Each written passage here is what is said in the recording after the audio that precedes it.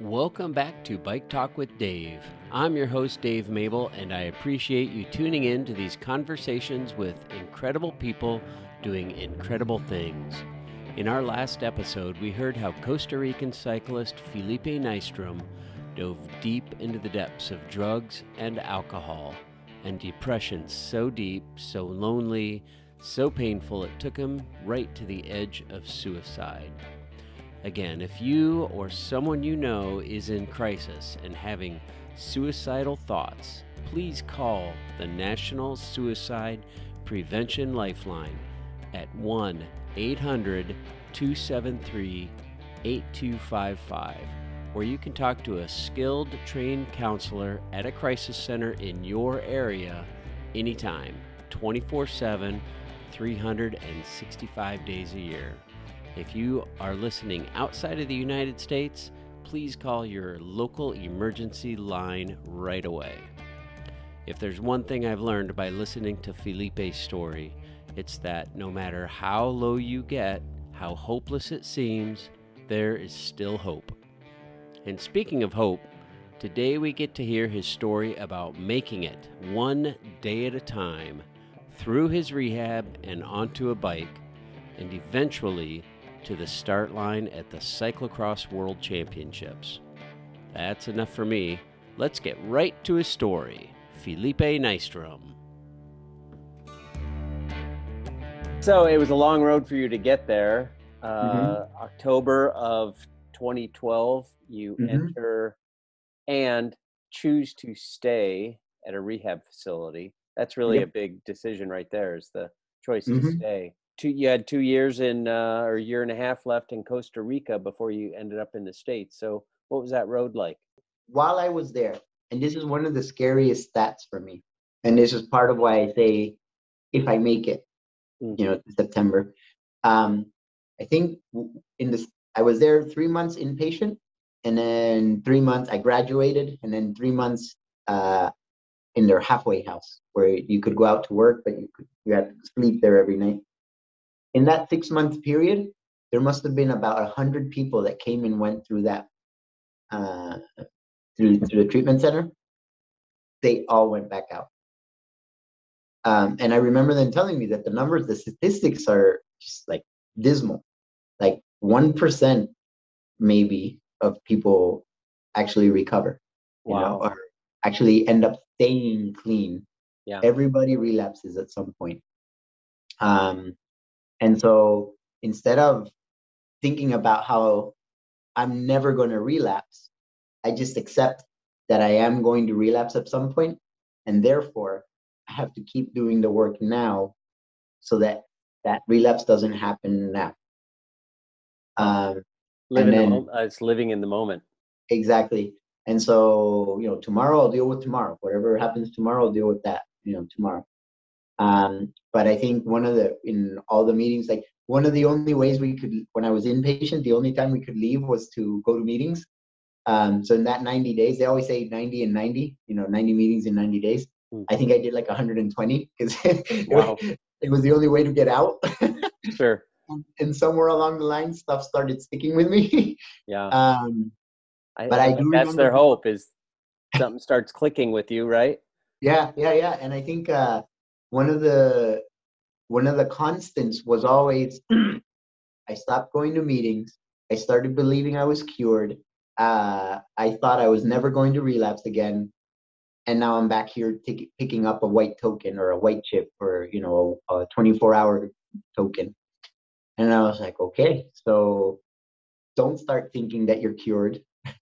Don't think that you're never going to do this again. And then just do what you need to do now in order to, hopefully you'll avoid having it happen. I think the numbers are the reality is that relapse happens. Right. And I've just been very fortunate that so far it hasn't. Scary part of it, and I was actually just talking about this the other day with in one of the meetings, that 10 years is a big thing. It's a huge milestone. Yeah. And it's, if I make it, it's great. It's great that I've made it so far to 9.5 years or whatever it is. But I always, sometimes the fear sometimes will come in where like, well, shoot, will the relapse be just as bad? Like, will it, sometimes they say like, the more clean time you have, the worse the relapse is. And so I don't want that, Right. I kind of sometimes, every once in a while, I tell myself like, man, I should have just relapsed like at 3 months. And then that Gotten way it I out get of the out of way. my system, get it out of the way. I don't lose too much, and Right. then I can rebuild. But for me to relapse at 10 years or 9 years, there's so much for me to lose that I don't know if I'd be able to make it back. So instead of worrying about that, just do the work now and worry about all that later. Oh, wow. So to try to avoid it happening later. So now I was able to go to work because I'm at the halfway house. When I was about 2 months in treatment, one of the AA meetings, this girl started showing up, and she was so hot. She was beautiful. She had these beautiful eyes. Like Oh, in my eyes. Okay. in my mind, my state of mind, where I was at then, I thought she was the most amazing woman I'd ever seen. And I told my buddies on the druggy buggy, so they would haul us in this van, like 15-passenger van, from the treatment center to the meeting. And as soon as we got on the druggy buggy, the first time I saw her at the meeting, I was like, "Yeah, she's gonna be my girlfriend. Yeah, I'm gonna make her mine. You'll see. You'll see." Oh, I got no job. I'm wearing clothes that are way too big for me that were donated to the treatment center. That's all Right. I have. But I'm gonna make this girl mine. And so I started talking to her. And then, yeah, sure enough, she was 1 month sober. I was 2 months. So perfect combination. For sure. And everyone was like, no, don't do it. No, no. I was like, oh, no, no, no, don't worry. I'm different. Right. I Right. can make this work. And yeah, so anyway, when I was in the halfway house, it took a few months, but now I was working. She was already working because she wasn't actually inpatient. She was just coming to the meeting. But she's from Oregon, from here in Portland, and she had gone down to Costa Rica to try to get away from everything here. Huh. And at the time, she had a 2-year-old son, and he was a bit of a handful. And so we started our relationship. I certainly wasn't any kind of good partner. Just 6 months into recovery after living on the streets for the last couple of years and like blowing out my brains for the last 10 years or whatever. Right. I had no idea how to be in a relationship, other than what I thought you did, much less be a father to this son of hers, right? I couldn't even be a father to my own son, Mm-hmm. But I think looking back, she maybe wanted to break up with me without having to break up with me, and she kind of said like, I think I want to go back to the States. I need a little bit more support from my family with my son and this and that. And my dumbass brain was like, oh, no problem, I'll go with you. And because my mom's from the States and her family's from the States, I'm a dual citizen, so for me it's easy to come back and forth.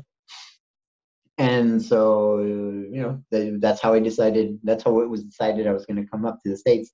So this would have been August of 2013. Very quickly, it didn't work out. Okay, I was gonna ask. Yeah, within. We came up. We were living in her mom's house. She had like a basement apartment or bedroom, and yeah, very very quickly. Like I said, I wasn't any kind of a good partner. I definitely wasn't the partner she needed or wanted me to be. Right. She gave me a uh, very well written and very detailed letter of all the things that I was failing at. Oh, wow. Which was important because at first, obviously, I was like, oh, who do you think she is? I'm saying all these things. But it actually, instead of getting bummed out, it was like, you know what? I'm going to work on these things, you know? So it actually was a lesson in like spinning things around. You can see things in any light you want to. And even something that you think can't teach you anything can teach you something, right? So it didn't work out. I was going to, I didn't know if I didn't want to come back to Costa Rica. I didn't want to stay there. I thought I had failed. Everybody had told me, no, don't do it. In the first year of recovery, you don't get into relationships. You don't make big moves. You don't make major changes. And here I am getting into a relationship, moving in with somebody, and then moving to another country with that somebody. Right. And so I thought I got a couple different jobs. In Portland? Here in Portland, I was doing different things. I ended up working in restaurants. I got a job at a call center at Sprint, Sprint customer service. Terrible service. They had me answering phones, and I didn't know what I was doing. None of us did. I think I was gonna go back, and I had everything ready. The ticket, I had changed the ticket to the return to go back the next day. Bags were packed. I didn't have a place to live either, because I was living in her mom's house, and I couldn't keep living there. Right. So I had sent resumes to a lot of different places, and I just never really heard back from any of them. Well, that night, the day before I was going to leave, and basically I got a call from this interpreter agency, and they were like, hey, we got your resume. Can you come in tomorrow for an interview? And I said, well, things didn't really work out. I think I'm just leaving, going back to Costa Rica. And they said, well, if you're here, and you come tomorrow, the job's yours, basically. And if not, good luck. And I said, okay, thank you. And then like 15 minutes later, so I have a sponsor. One of the first things I did do, which is probably the only thing I did right in that time, was I got hooked into AA. I got a sponsor, and was still working the program. And so I got a call from one of my sponsor brothers. He's like, hey, Felipe, it's so-and-so. I heard what's going on. I know you're in a bad place right now. I just finished a bedroom in my house. I was going to rent it out. If you want, you can just move in. We'll talk about money, once you get a little bit more squared away. But you can move in whenever you want. I was like, oh, shoot. I have a place to live. I have a job, apparently. Let's give this a go. And so, I moved in with him. And then started doing this interpreting job. And something big happened. Something important. Sorry, the day before I left Costa Rica, I saw my son for the first time. I hadn't seen him in about 2 years or so. I think the last time I'd seen him, he was 3.5, almost 4. And now he was almost 6. Wow. And it was basically to tell him I was leaving. So now, I'm showing up and immediately leaving. It was what I thought. One of the most scary moments in my life was the day that I was going to leave the halfway house and go out into the wild. I'm sure super scary. It's like walking off the edge of a cliff, I'm sure. Yeah, I wasn't going to make. I knew I wasn't going to make it. I just knew I wasn't going to. There was no way. I knew all the places. I knew all the people.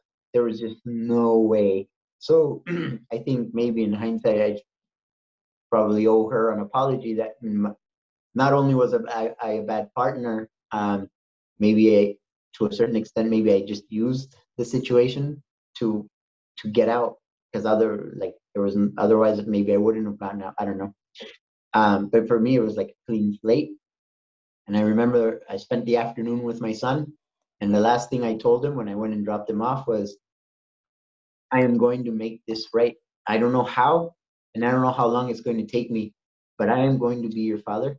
I am going to take care of you. I'm going to make sure that you have everything you need. And I don't know that he really understood what I was saying. He was 5, 6 years old. I think more it was something like me looking in his eyes, so that telling myself, you need to do this, dude. Like you need to like be here now. You were making a commitment. Yeah, and you need to do it like now, like yesterday, like 2 years ago. So like Right. get it going. So while I figured, I pretty much that night I moved into this other place. The next day I went to work, to the interview, sorry. And they're like, okay, it was like a Wednesday. And they're like, Monday we'll call you, start calling you for jobs, to offer you jobs as an independent contractor. And then that night they actually called me and they said, someone called me after hours and like, hey, we need somebody at this hospital. I'm like, oh, I don't know. I don't even have a badge. They're supposed to be sending that to me. I wasn't supposed to start till Monday. And can you please go? We really need somebody. So I said, okay, yeah, if you're okay with it, I mean, I'll go. That's fine. And so I went, and it was to tell this young Guatemalan mother that her baby didn't make it. Oh. They don't really tell you what it's about. They just say, this place. We need an interpreter. Yeah. And so I didn't know what I was getting into. And so I went, and it was to tell this young Guatemalan mother that her baby hadn't made it, and explaining to her what had happened, and then dealing with like funeral services and all this. So it was like a 4-hour thing. At 11 o'clock at night, I started, got out like at 2 or 3. And I remember leaving, feeling horrible for this lady, like this like traumatic, like life-altering experience, and feeling really bummed out about it. But then also realizing, like, what would she have done if I hadn't been there? And obviously they would have gotten another interpreter, but like if I hadn't been there, like if she hadn't had somebody to be able to help her through this, like she would have never known like what happened. And that was the moment that I had found the thing that I knew I was going to do for the rest of my life. Wow. That I was going to go to work, but when they say, do what you love and you'll never go to work a day in your life, I can now say, I haven't gone to work for the last 9 years. Oh, that's awesome. Incredible. That's an incredible story. Yeah, I've had the privilege of getting to do this amazing thing that some people call work. Mm-hmm. But in the beginning, I was so far behind on everything. I owed 2 years of child support. And in Costa Rica, they might be backwards with a lot of things, but child support, they put you in jail quick. Like it's due on the 1st, on the 5th, if it's not there, they check the account, they see it's not there, they're at your door, they're picking you up. And so I got permission. I kind of negotiated with his mom, and like, look, yeah, I've screwed up. This is the only way I'm going to catch up. This is the only way, you know. So she gave me permission to, even though I'm a dual citizen, when you pay child support, they put a freeze on your, you can't leave the country unless you pay 14 months in advance of child support, or she gives you permission. And both were extremely difficult. But anyway, I got the go ahead to come up, and I had like 5 or 6 jobs. I did everything besides the interpreting. I was waiting tables, cleaning garbage cans, working lawns, doing everything to try to save money, to try to send down to make up for the money that I owed, and then also to get down there to start rebuilding my relationship with my son. So I did that. It took a couple years. The first time it took about a year for me to go down. I think the first 2 years I was here, I only went down twice because that's all I could afford. But then I started getting a little bit more stable financially and just in general. I took a year off thinking about relationships, like just didn't do anything with anybody, like no dating, no going out, no nothing. to kind of clean my, I don't know, just work on myself, right? Yep. And then it was about 2015 now, 2015-ish, where I thought, man, I got to start meeting people. Like, it's not healthy to just work. I was working, 20-hour days or whatever it was, Right. doing something or other. And what I realized was I had no idea how to make friends, how to have conversations, how to talk to people. Because for the last 15 years or whatever it was, at a bar, it's easy. You just like get drunk and go talk to somebody. Right, right. Your friendship world was surrounded by drugs and alcohol, Yep. like that. And those friendships only lasted as long as there was drugs and alcohol. As soon as that was gone, the friends were gone. Yep. So like, how do normal people make friends? Do you like go to the library and like, hey, what's up? Or like that's at an the awkward park? moment. Yeah, like at the park, you walk down the park, you're like, yeah, this weather, huh? Woo, it's great, beautiful, huh? I don't know. So I figured sports might be a way to do it. I know I'd done sports when I was a kid. I liked sports. Maybe that was a way to meet healthy people. So when I moved to Portland, I had no idea what I was getting into. I saw a couple shows of Portlandia. That was my research. And if you've ever seen that show, it doesn't do it justice. It's actually worse than they make it seem in that show. Right. But I also didn't realize that it was like the drinking capital of the world. Like these people go crazy with their like 150 beers on tap. For sure. Craft beer mecca. The issue I was running into is that everything was, let's meet for drinks, let's meet for happy hour, let's go out. And I still didn't know how to navigate the not drinking, and if I made other people uncomfortable, I didn't want to make other people uncomfortable. And so anyway, sports. Let's try sports. And when I was a kid, one of my goals, one of my dreams I thought I had was to do an Ironman. Like, yeah, maybe I'll get into triathlon. And so I found out about this triathlon about a couple of weeks before it was happening. I found out how to rent a bike, how to rent a wetsuit, and I showed up. And had no idea what I was doing, didn't know what I was getting into. They put us in the water, they're like, go, and it's the amateur category, right? And so they say, go, I start swimming, I immediately get super scared because there's all this splashing around me, and like, oh man, swimming around people is a whole nother ballgame. Then a slimy thing touched my foot, and that was the grossest thing in the world, and I've lived on the streets. And I was like, nope. And the water was freezing cold. And I'm like, yeah, this sucks. But I got out, did the bike. Did you make it around the course? Yeah, I did it. Okay. I mowed through. I'm over there trying to muster up the courage to try to go talk to somebody, because they had tents, teams had tents in the clubs, and I figured I should get information. But I was too shy to do it. Turns out they're going over this. I'm trying to do this, like I walk a little closer to the one tent, walk away, walk a little closer. And while this is happening, the award ceremony is happening. And then I hear my name called out. I'm like, oh, I must have lost something or something. It must be lost and found. And so I walk over and they're like, oh, you Felipe Nystrom? And I'm like, yeah. What happened? And they're like, oh, here. And they give me my little trophy and a medal. And they're like, what's this? And I said, what's this for? And they're like, well, you won the race. I'm like, no. But yeah, apparently I won. You must have had a better bike and run split than you did the swim. Oh yeah, for sure. It was definitely, well, afterwards I found out, yeah, it was the bike. Yeah, that makes sense. The run, not so much. The swim, definitely not. I think it was the last out of the water. So now I'm like, oh, maybe I can do this. But by this time, I was still too shy to go talk to anybody. So I said, I'll do another one. And if that one goes well, maybe I'll talk to somebody.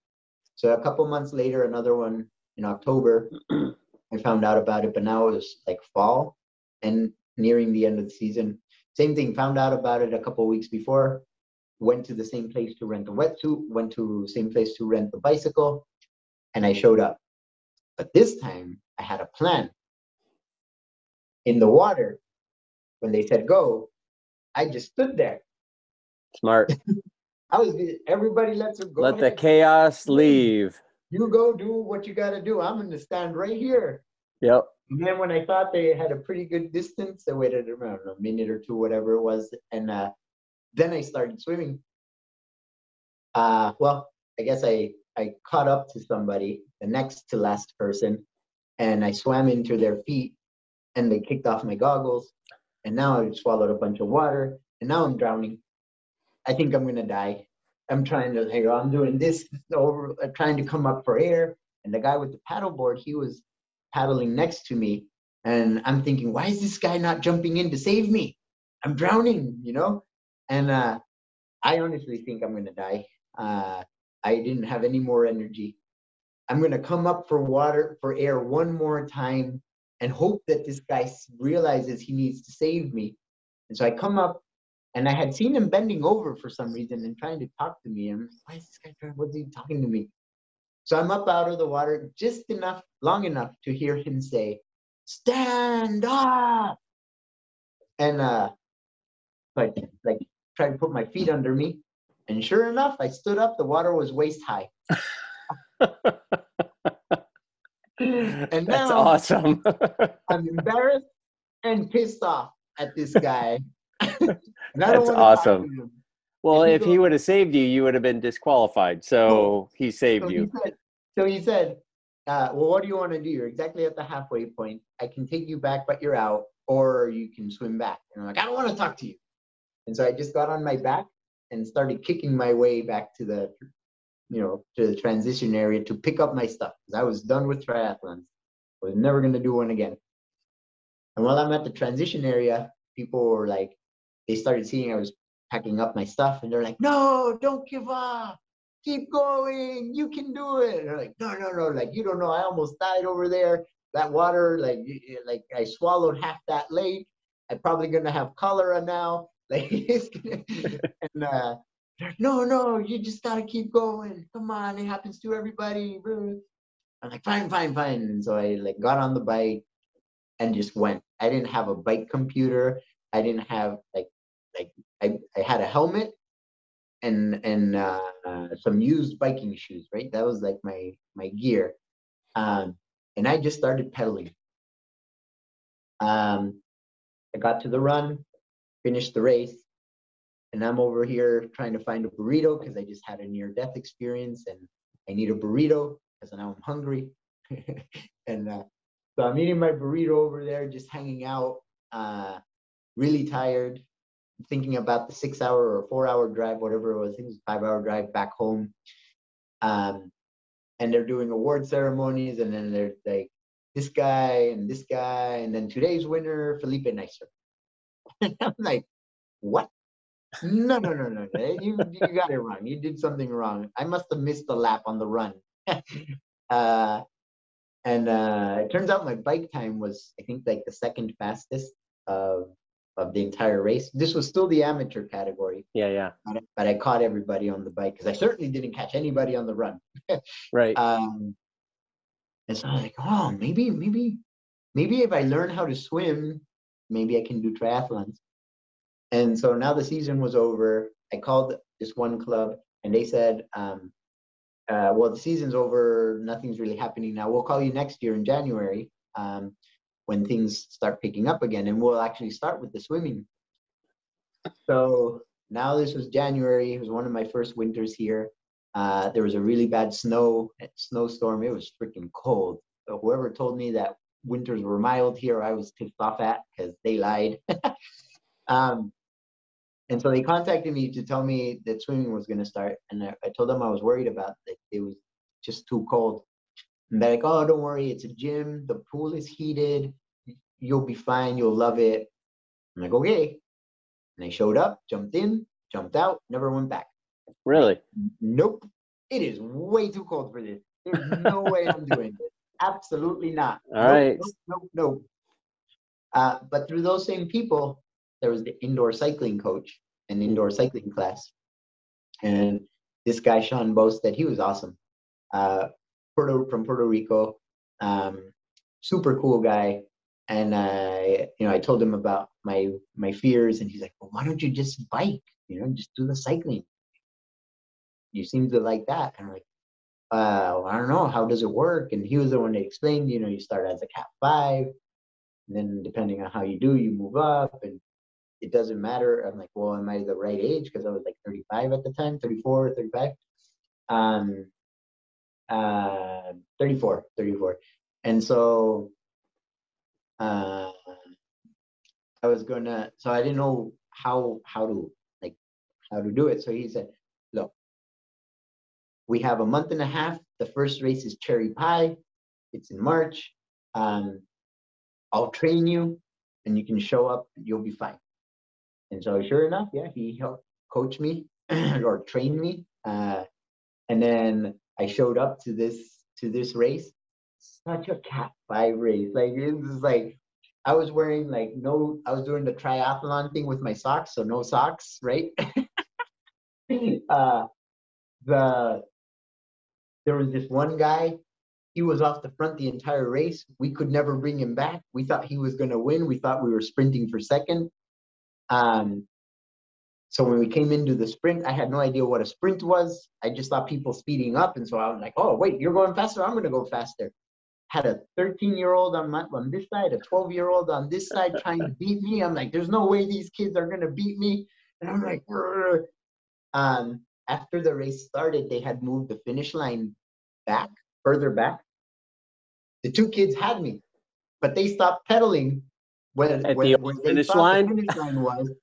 I had no idea where the finish line was, so I just kept pedaling, and only stopped when I saw I was hitting a red light and didn't see anything more race related.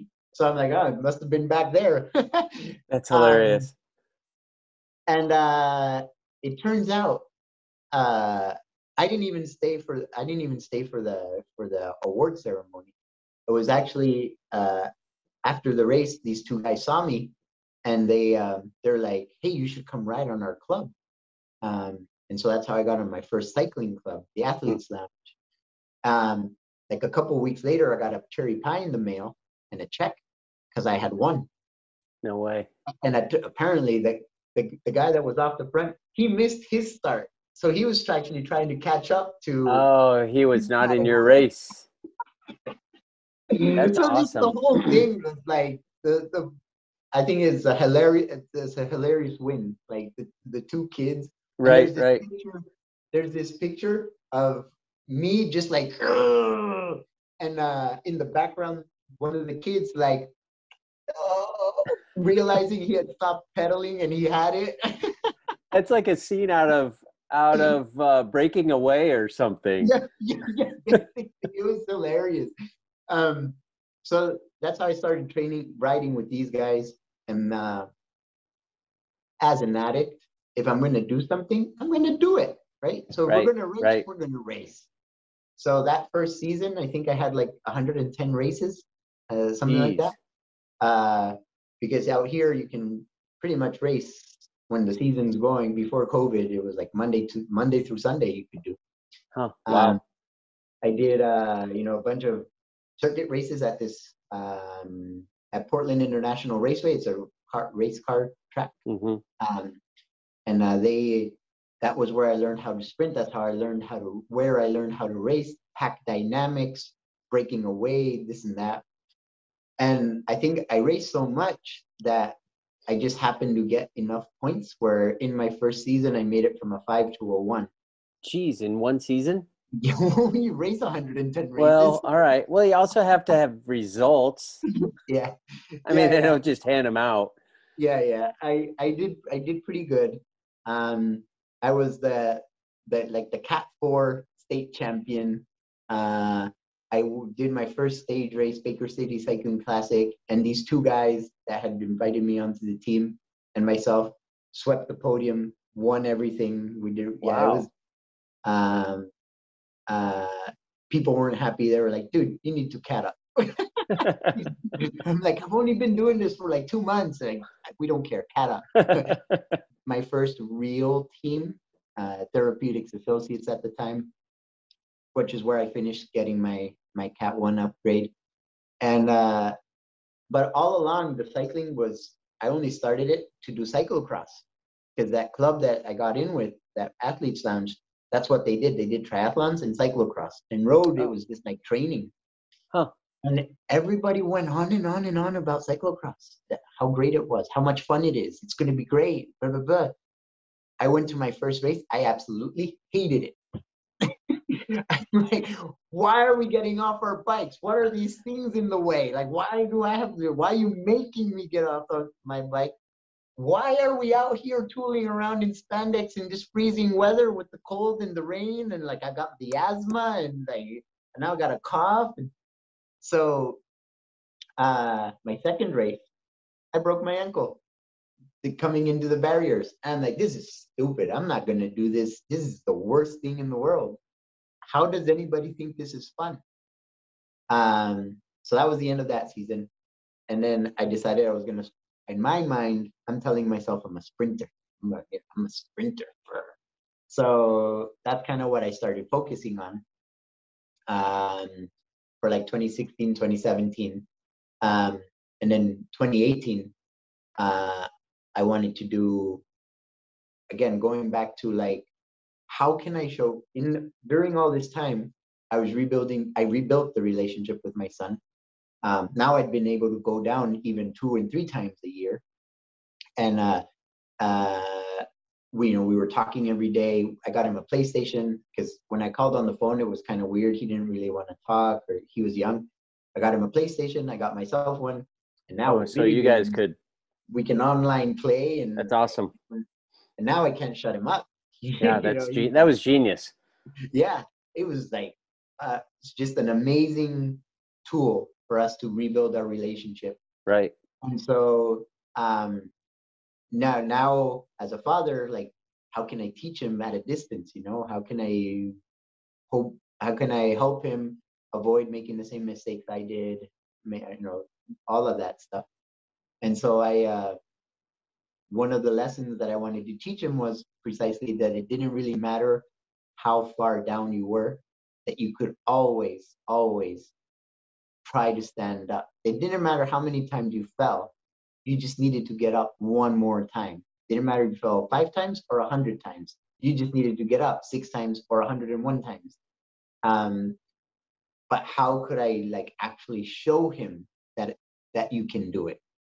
And so in 2018, I figured, well, the biking is doing well. I'll go do the national championship. Why not? Let's go do it. In Costa Rica. Yeah, in Costa Rica.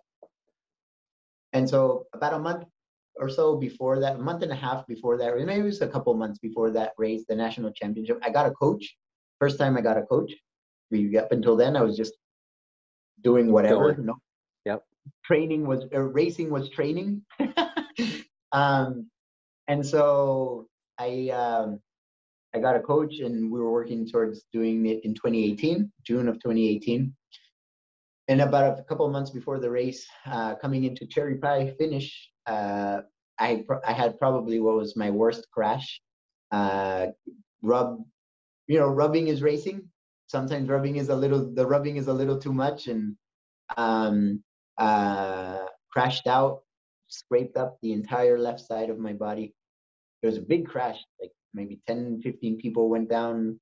One guy broke ribs, hip, like it was collarbone, it was bad. I still had time to heal and still make it to the national championship. But about 3 weeks before it, I decided to be a good idea to go play soccer, and broke my ankle. And so that was the end of the 2018. But it made me realize how much I wanted to do this, start it. I wasn't thinking about results. I just wanted to start it.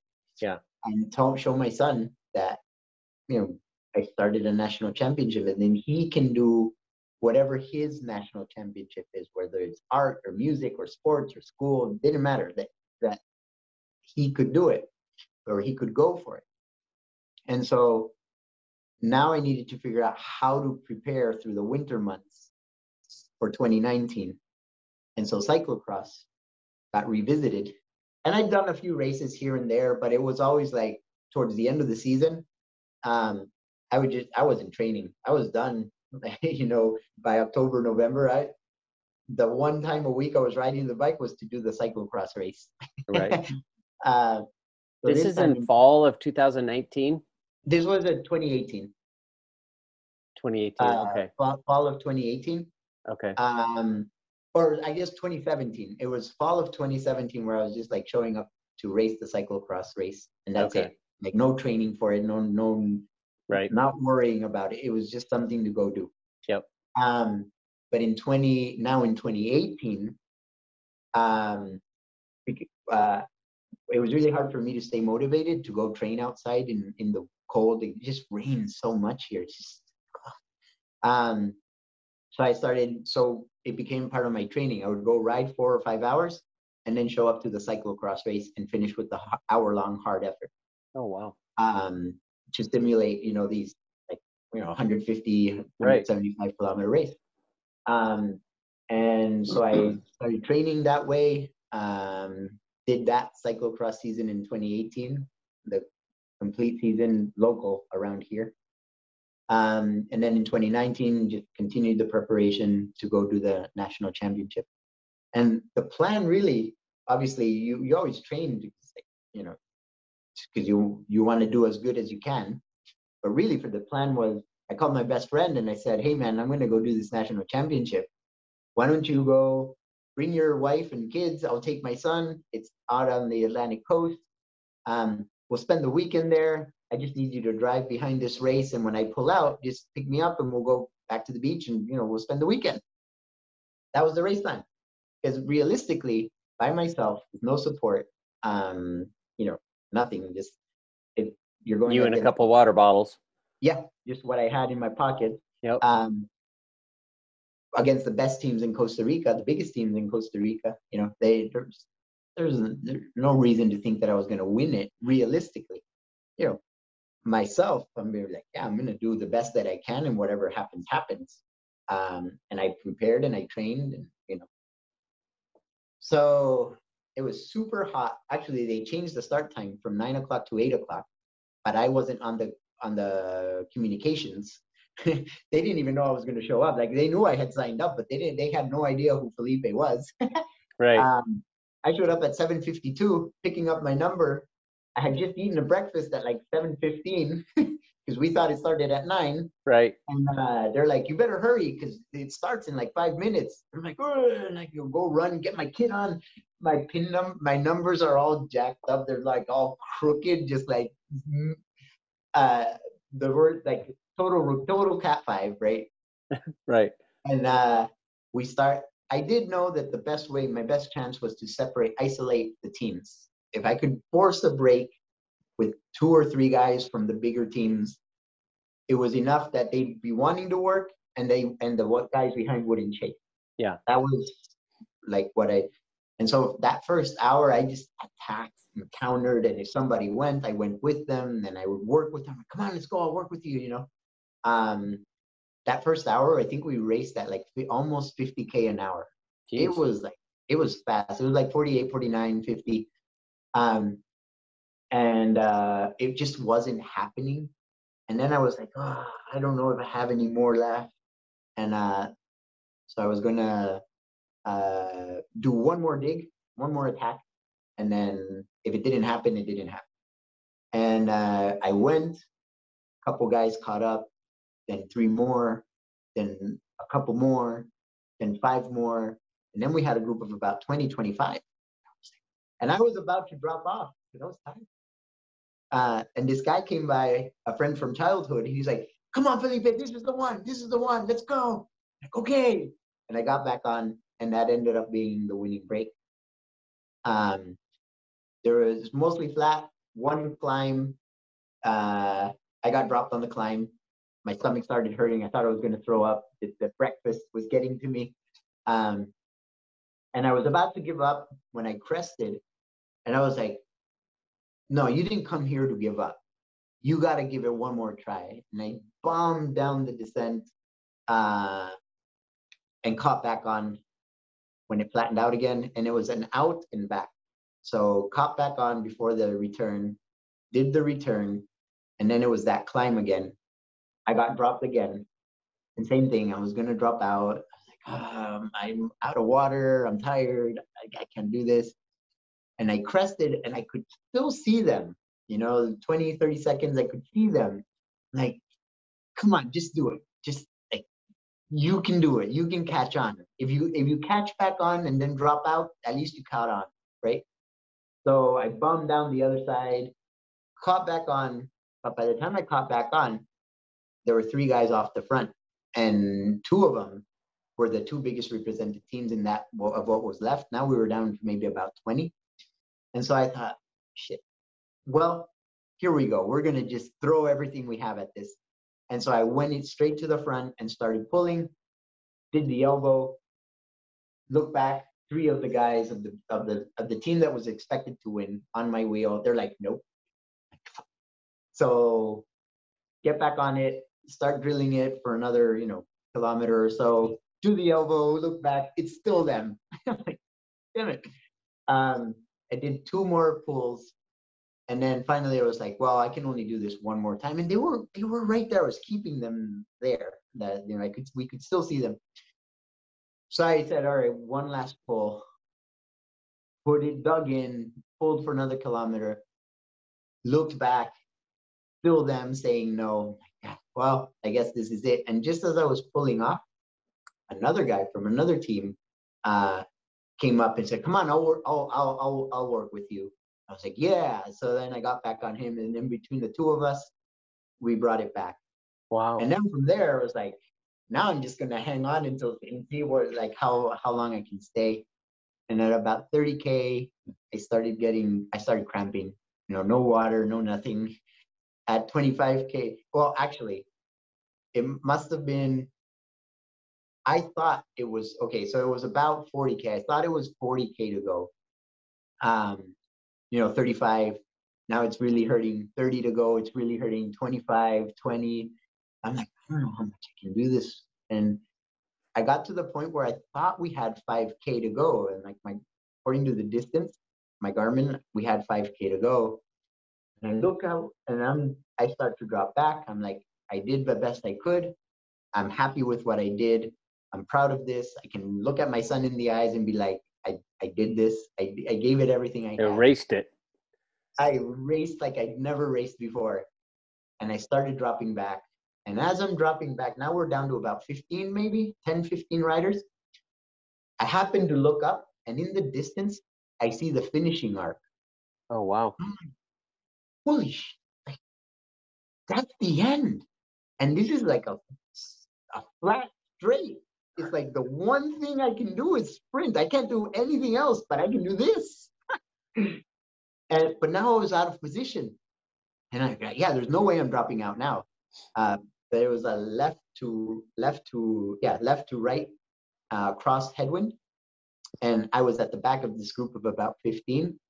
And we got to a K to go. And I'm like, I got to move up. But if I move up, I'm going to burn all my matches. I'm already dead. My leg hurts. Like, what do I do? What do I do? What do I do? 800, 700.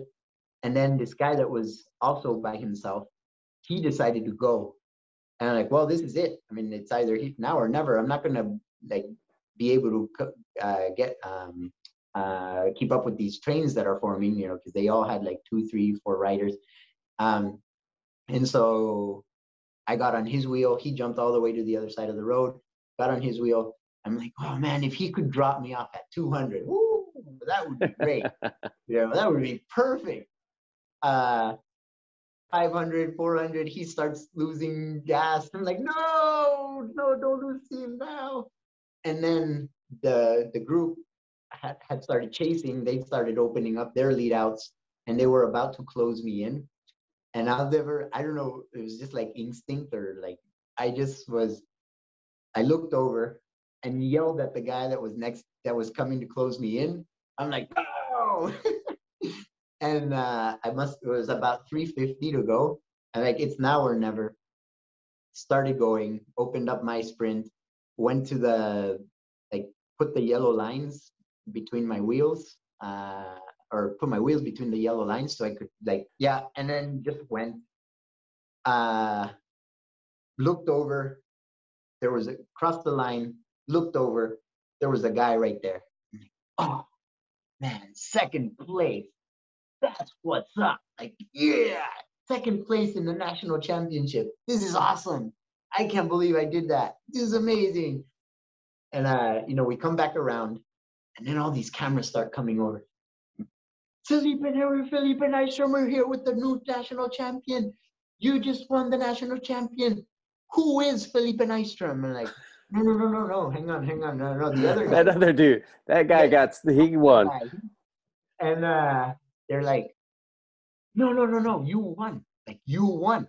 You're the 2019 national champion. Who is Felipe Nystrom? Nobody. I got my friend over there. I was going to the beach. We were, I was like, He was supposed to take me home when I dropped out. Where is my friend? I really like to go to the beach. I'm tired. My leg hurts. I think you got the wrong guy. And that was the moment where I realized, someone told me somehow, years ago, somehow at some point, I was going to be able to repay what people had done for me and when I thought that I didn't know how I was going to be able to do it, that was the moment where I was gifted the opportunity to put my story out there in hopes that somebody that needed to hear it would hear it.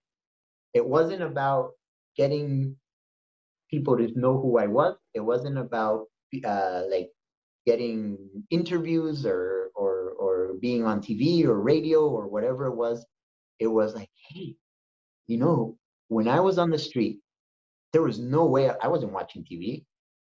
I would stay warm with newspaper, and I remember I would look at the sports section and see like this guy did this, or the national team did that, soccer team and this and that.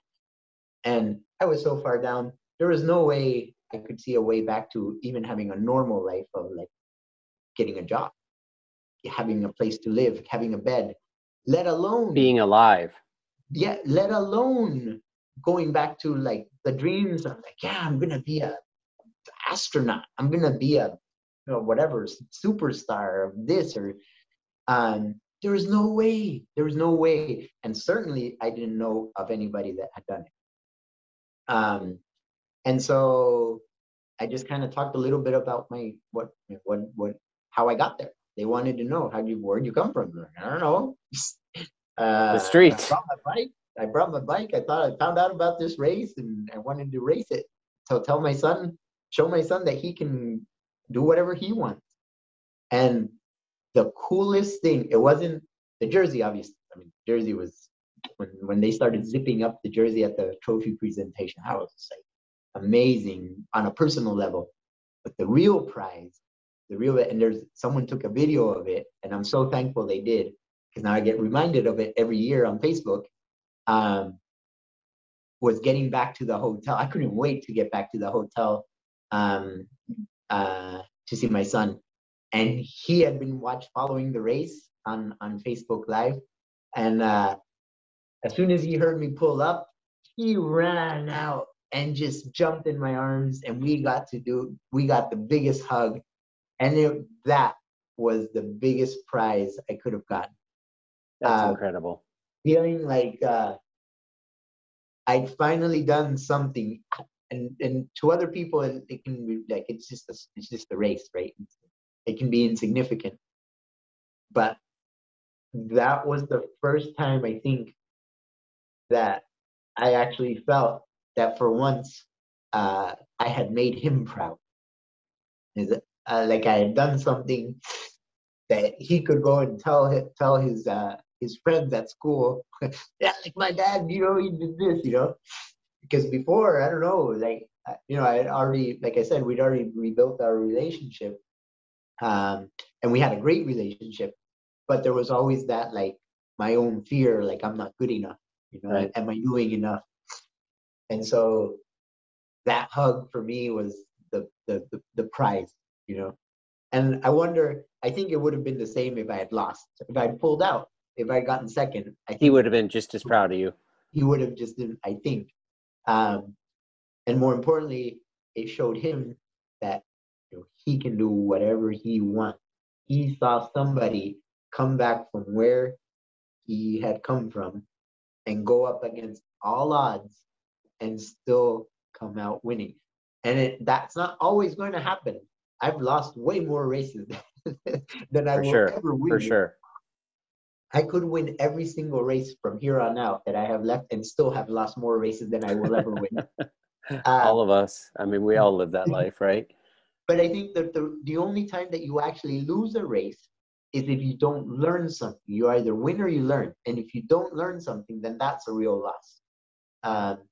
And so using that mentality with my son is my way of, I guess, supporting him to follow whatever dreams he has, whatever they are, whatever he wants to do. Honestly, all of us, like your story is a lesson for all of us to not give up and know that no matter how deep, how much you're drowning, like sometimes you just stand up, but sometimes you have to be woken up and given a hug by somebody, but you make the decision to not go back and to keep moving forward. Yeah. That's incredible. That's an incredible story.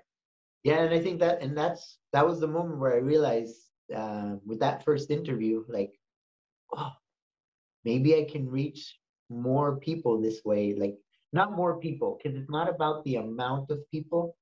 The right person. I just the need one person who needs to hear it. That's the one I'm looking for. And so the more it's out there, the higher the probability that a person will hear it. And almost immediately, I started getting messages of like, dude, I'm going through this divorce. I'm, this other thing, this, that. I just lost somebody. I just lost my partner. And people that have been thinking about suicide, reaching out. Like, how did you come back? And I'm like, honestly, I don't know. Like, I was lucky. And I can't say that I will never think about suicide again. It's the same thing with the drugs and the alcohol. I just don't have to think about it now. I don't have to do it now. Right. Right. I live in the moment. Like, I'll worry about tomorrow. Yeah. And so since then, from after winning the national championship, I'm like, whoa, what else can I do? How can I? For me, it's about on a personal level is how can I push more? How can I get more out of myself? Where's my limit, right? I started racing locally, then I started racing in Washington, which is a higher quality. Then I went down to California and started doing well there against much higher quality. So like, what else? And so then came the national team. I want to wear my country's colors. I want to represent my country's colors. Wear their jersey in a big race. I very quickly, unfortunately, found out that Costa Rica has the reality is that there's a very big doping problem. And until somebody faces it head on and does something about it, it's just going to we're just shooting ourselves in the foot. And because of my history, I didn't get into cycling, get out of that, what I did before, just to get into another. For sure. Absolutely not. And so that's an easy choice right there. Yeah. So I started, now there was the political butting heads, where I'm not getting a call to the national team. Even during the pandemic, for the last 3 years, I've been the Costa Rican cyclist with the most wins and the only one that has won on the road, criteriums, mountain bike, and track, and cyclocross. And I still wasn't getting a call for the national team. Mostly because of in 2019, I got to start a tour of Costa Rica, that dream of being one of those. Right, yeah, right. But I told them, I said, look, man, I'll race with you, but if I see anything, I leave. I don't care if we're winning stages. I don't care if we're leading the race. We can have the yellow jersey. If I see something, I will walk away. And sure enough, on stage 5, was looking for my backpack, and I asked where it was. Someone said it's on the team bus. I went to, and I had noticed that the teammates were disappearing for 2 or 3 hours every day. They said it was for massages. I'm like, okay, I'll give them the benefit of the doubt. Went to the team bus, 4 of them with IVs. Wow. And I can't say what it was. I don't know what was in them, but just the fact that they were IVs, that's still prohibited, right? It's the method, not just the what it is, it's the method. So then that next stage 6, was the one that I had circled as one of the ones that I could do well at. And I didn't want to leave like I didn't want them to take away. I wanted to do the right thing, but I also didn't want to let them take something away from me. Fair.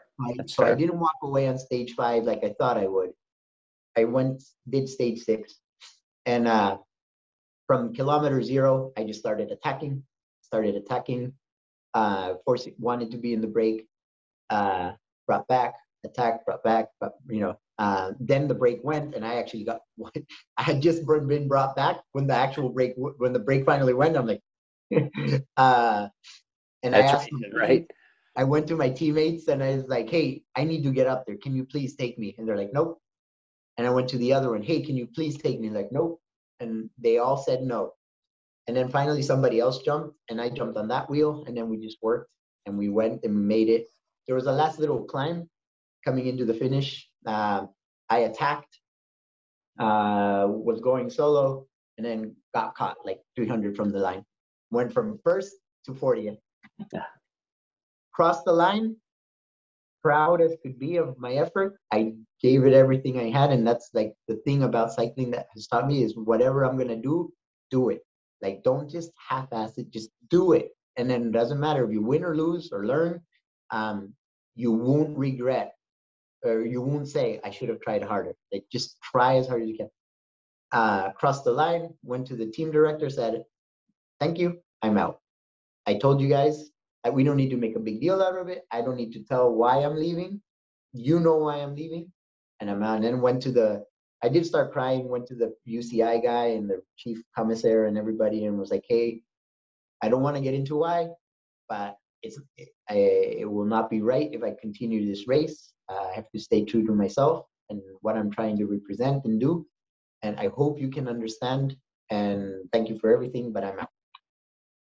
And so that caused immediately a split where there's the fan base that swears that doping is the way you race in that's just the way you do it, and the fan base that absolutely hates it and absolutely loves me, and the other guys absolutely hate me. There's no, if you ask about Felipe Nystrom in Costa Rica, it's he's the most amazing, coolest guy ever, or we hate that guy. That's interesting. There's no like, yeah, oh yeah, he's cool. No. And so that was when I thought, okay, this is what I can do for cycling in Costa Rica is I can show that there's a different way of racing and that you don't have to do that. There's a small group of people that have a lot of power that think that that's the way you race, and I'm taking them head on. Wow. What that caused was threats. I've been threatened. I've been told that if I go to Costa Rica, I'm gonna get beat up. I'm gonna get thrown off my bike if I ever race there again. Like all sorts of stuff. And I'm waiting for racing to come back to go race. But now with the national team situation, now I know I'm not gonna get called probably, at least with that coach. Right. And so, for sure. How do I wear my country's colors? So last year, a little over a year ago, I found out that the Cyclocross World Championships were going to be in Fayetteville. And I'm like, well, I don't even know a person in Costa Rica that has a cyclocross bike. They can't fight me on this. So I started getting in touch with them, started figuring out how it works, what you have to do, the whole thing. And was emailing, messaging, calling for a year. Oh, no, sorry, for about 6 months. Made a little bit of headway where they were starting to consider letting me participate in the World Cup races, because I found out about the 3 World Cup races here in the US. And they And then there was a new election, new federation, new president, new everything, new governing body came in beginning of last year, February or March or so. So now I had to restart. Oh, wow. And I nagged and nagged. In April, I went to do the US Cup mountain bike races because I wanted, again, I still didn't have permission. I didn't know it was going to happen, but I was going to start planning for it. Right. While I was there, I bought my ticket for World. Oh. I reserved my hotel and I reserved my car because I found out that cars were hard to come by and hotels were going to be more expensive. So back in April, I reserved everything for this for World. Yeah. Came back to along the way, I helped 3 guys from Costa Rica mountain bikers come race those races. Oh, cool. So that was really cool. I was able to help them do that and still kept nagging the federation until finally on a Saturday morning, I called the president for like the millionth time. And he was like, what? And I'm like, dude, look, here's Just the say deal. yes. Just let me do this. Nobody races this. Nobody cares. Let me do it. I will pay for it. If you want to help me, that's great. But I'm not asking you to. Oh, and then I did the USA Crit races, the Tulsa Tough. Uh-huh. And then linked that to a trip to Costa Rica. So in June, after Tulsa Tough, I went to Costa Rica. And while I was there, I bought 2 kits of the two national team kits. So that when I finally got in touch with the president, I was able to say, look, I have the kits. I already bought them. I have the reservations. They're already made. The ticket's bought. Let me go to these races. I just need you to say yes, and I will I will figure out how to do it. And he was like, you know what? Yeah, let's do it. Go ahead, do it. You pay for it, you do it. And so I couldn't believe it. Like I started running around the house. And that's how I got permission to go to the World Cup races. I got to meet him. I knew of him, and of course he knew of me being the national champion. I can't say this officially, but they kept postponing every time so I would always wait. They kept planning the national championship last year. And then I'd wait till the last moment to register. And then I'd register. And then the next day they would say, oh, we're moving it to another date. And I kept telling them, like, hey, guys, it's really hard for me to plan first to train and be ready for it, but then also the trip. It's not like I'm around the corner. Right. They kept moving it. They moved it like 3 or 4 times. And then finally, when I said, okay, yeah, so I'm going to be at the World Cup races, they held the national championship when I was at the World Cup races. And so I talked to my coach and he was like, yeah, there's the half that loves me and For the sure. half that not. There's very powerful people and the half that not. And there was a lot of people pissed off that a guy by himself with no support and no sponsors beat them. And so there was a lot of money lost and they couldn't risk that again. And so they just had to have a national champion from one of those teams. Huh. And when I talked with my coach, I was like, dude, I'm doing these other races. Honestly, let's just focus on this. And he was like, yeah, I think that's the best thing. And then we'll worry about national championship the following year. So, so I went to I think it was during Trek Cup in Waterloo. Was the same weekend they had it. Or maybe it was Iowa. It might have been Iowa. Because the president was at Trek Cup. And it wouldn't have been if. Yeah. So the Costa Rican Federation president, he was at Trek Cup. That's when I met him. Yeah. And then I was able to tell him more about what I had planned doing these races. There was Waterloo, Iowa, Fayetteville, Iowa City, and then 3 more World Cup races in Europe. And at the time, I just didn't know which ones.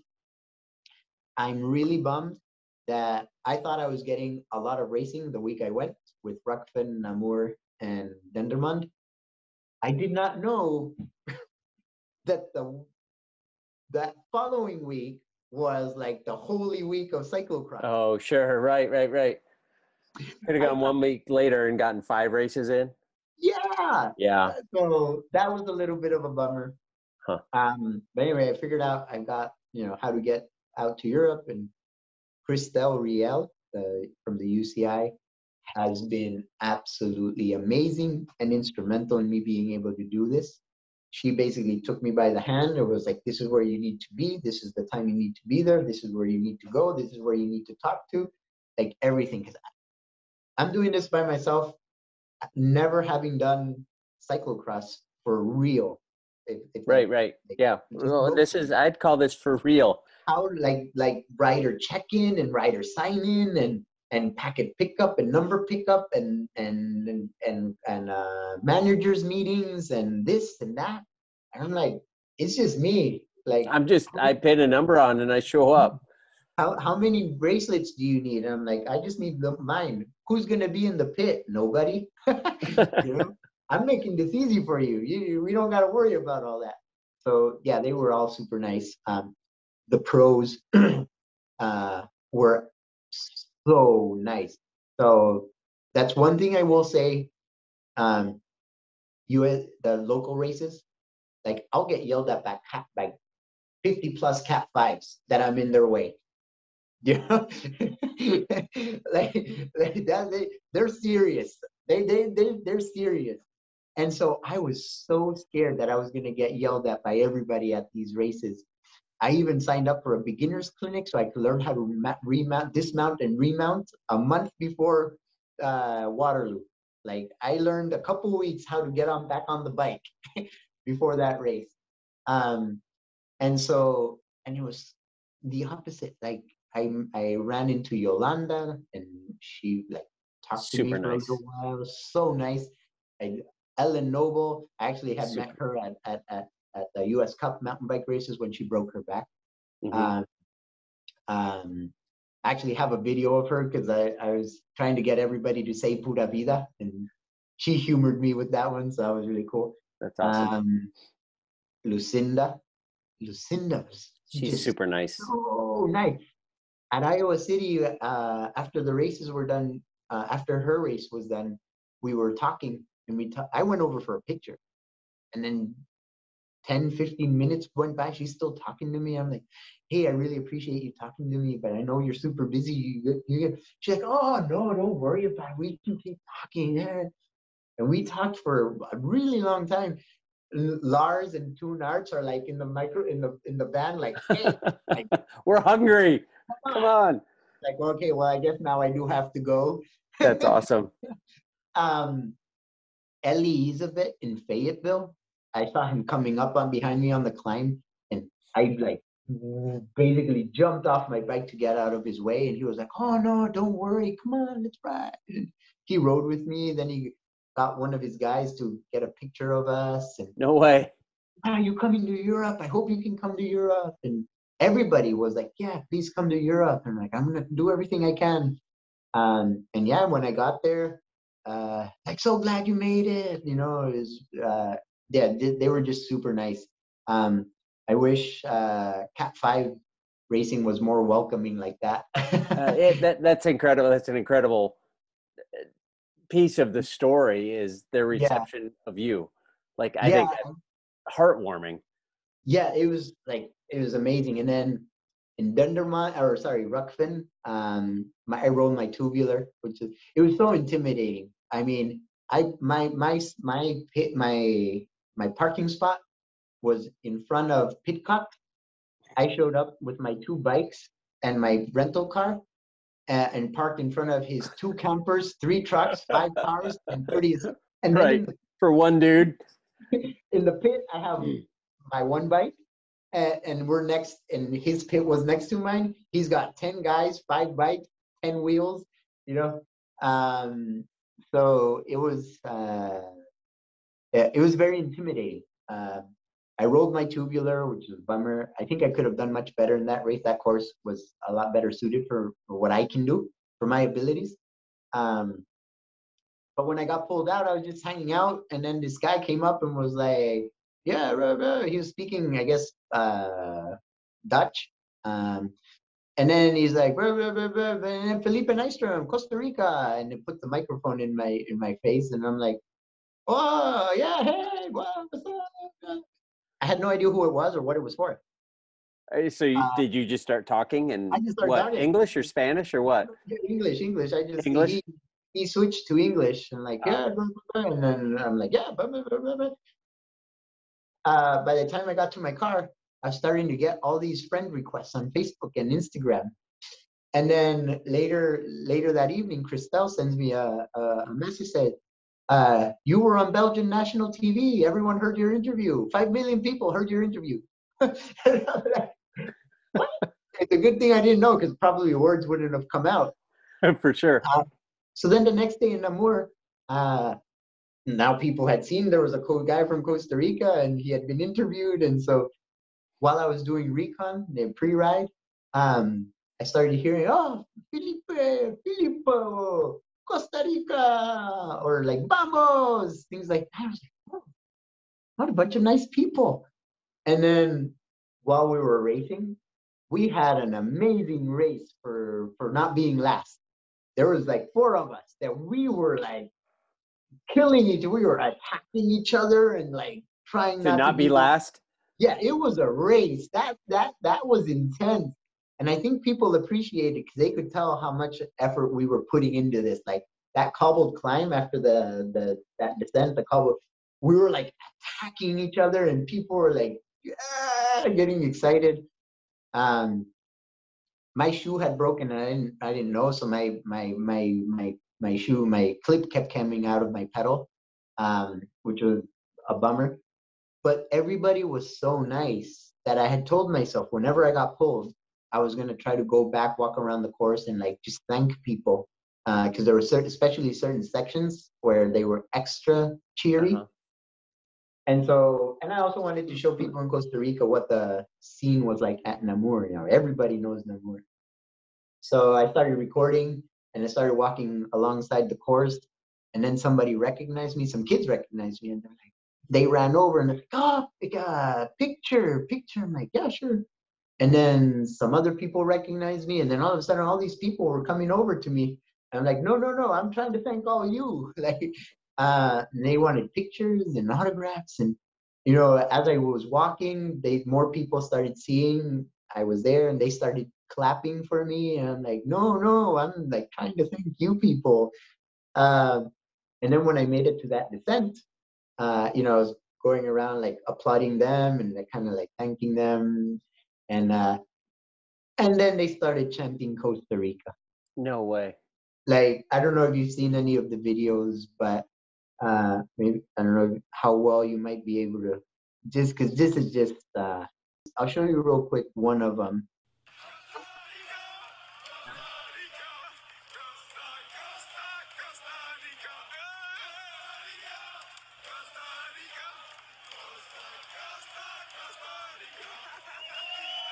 No way. That's awesome. I have goosebumps. And that went on for minutes. And then I started crying, and then they started doing it even louder. There's videos from all different angles. Like, the race was happening. We were on laps 7, 8, and 9. Two Narts had just fallen. Van Turnerhart was attacking. I think Pitcock was there. Yeah, Pitcock was there, right? Yeah, something had happened to Pitcock. The race was happening, and they're all like busy watching me. It was That's just crazy. an incredible experience. The Belgian fans were amazing, and unfortunately, it was the only race that allowed fans. Well, then I had interviews that week with like Belgian TV. Like, one channel got special permission to ride the course before it was even open on Wednesday, so that we could go get some footage of me riding the course while we did the interview. Sportsa got permission to go to the Sven Nys training center. Like, a guy from Costa Rica that was living on the streets just just a few years ago, is now at like the Sven Nys training center, right? And I knew it was going to be really hard to meet him. Like, he probably wasn't going to be there. I went in and changed, and when I come out, the Bart from Sportsa, he goes, "You don't know how lucky you are, but Sven Nys is here. He's the nicest guy on earth." So I went over, he brought me over. He's like, do you know who this is? And I'm like, and so we started talking. He was so nice, super nice He's guy. so nice. And I, obviously I wanted a picture. And so he's like, a picture? And I'm like, yeah. And we're standing there. And as we're standing there, I'm like, the picture's free, but the autograph is going to cost you. And he just started laughing.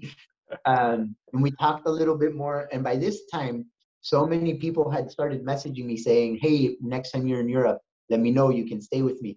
Please, next time, stay with me, stay with me. The reporter from Belgian national TV was like, just like, please stay with me and my husband. Like, you can stay as long as you need. My house is open. My doors are open.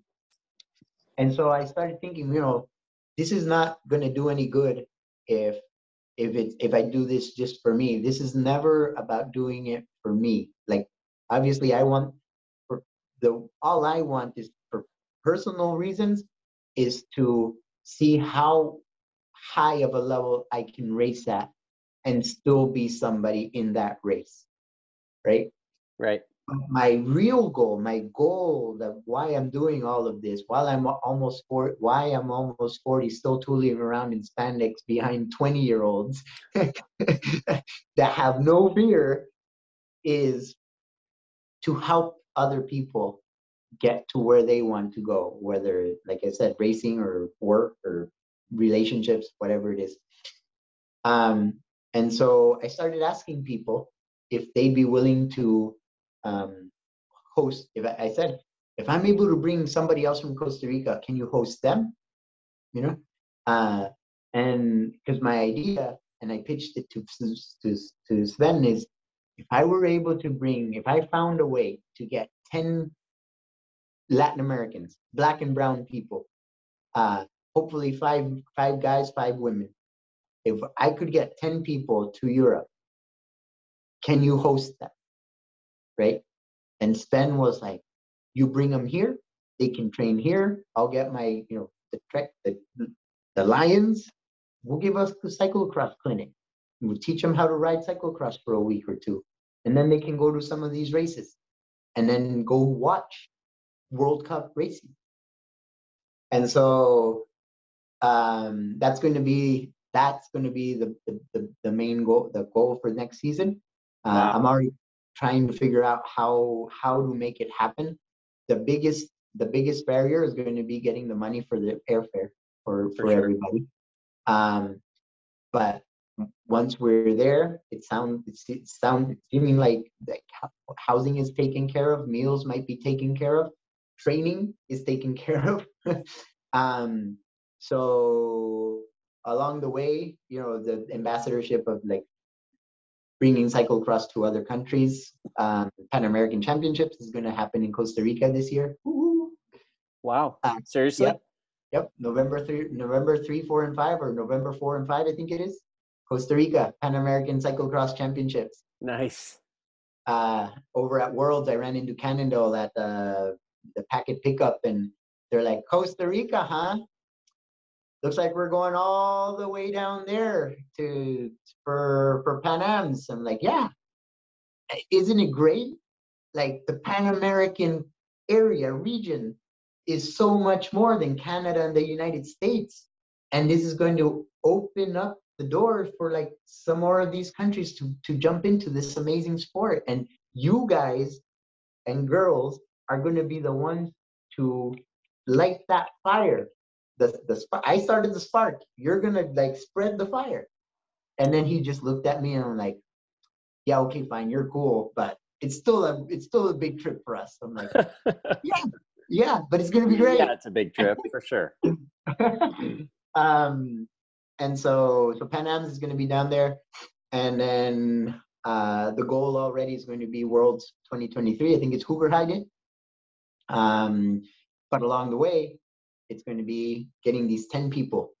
I'm going for 10. If I can get 5, it'll be a success. Yeah. And then just plant that seed so that hopefully, like I said, I'm there to finish last. Last in the races, first in people's hearts. Yeah.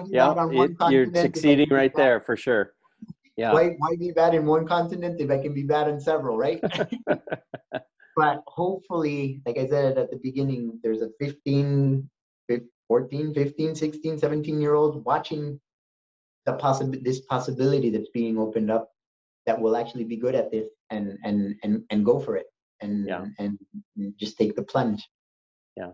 And even more importantly, somebody who needs to even imagine that they have hope. Mm-hmm. They hear your story and say, maybe I can. Yep. Yeah. And it's always so, like, what I always tell them is most likely it's not going to work out the way you wanted it to or the way you thought it would. All you have to know is that it's going to work out the way it was supposed to, when it was supposed to. Yeah. And if you can accept that, then things will be okay. But just don't give up right before the miracle happens. He is such a great example of never giving up. No matter how bad it seems, there's hope. When you make a decision to do something, whether it be to get sober or to be the best cyclist, runner, architect, plumber, painter, or whatever you want, if you decide, then there is hope. I really, really appreciate Felipe sharing his story with us. And if you know someone who needs to hear it, please pass this on. And if you need extra help, please call the National Suicide Prevention Lifeline at 1-800-273-8255, where you can talk to a skilled, trained counselor at a crisis center in your area anytime, 24/7, 365 days a year. Again, if you are outside of the United States, please call your local emergency line immediately. Well, thanks again for listening to Bike Talk with Dave. I'd love to invite you to subscribe, pass this on to your friends, and if you would be so kind as to rate and review, that would be super helpful. I've got a ton of bike talks in the can, and I've got lots of ideas for future shows, so I hope you continue to tune in. And if you have any ideas of someone that you'd like to hear from, message me on Instagram at dmable122. I hope you have a great week, and thanks again for tuning in to Bike Talk with Dave.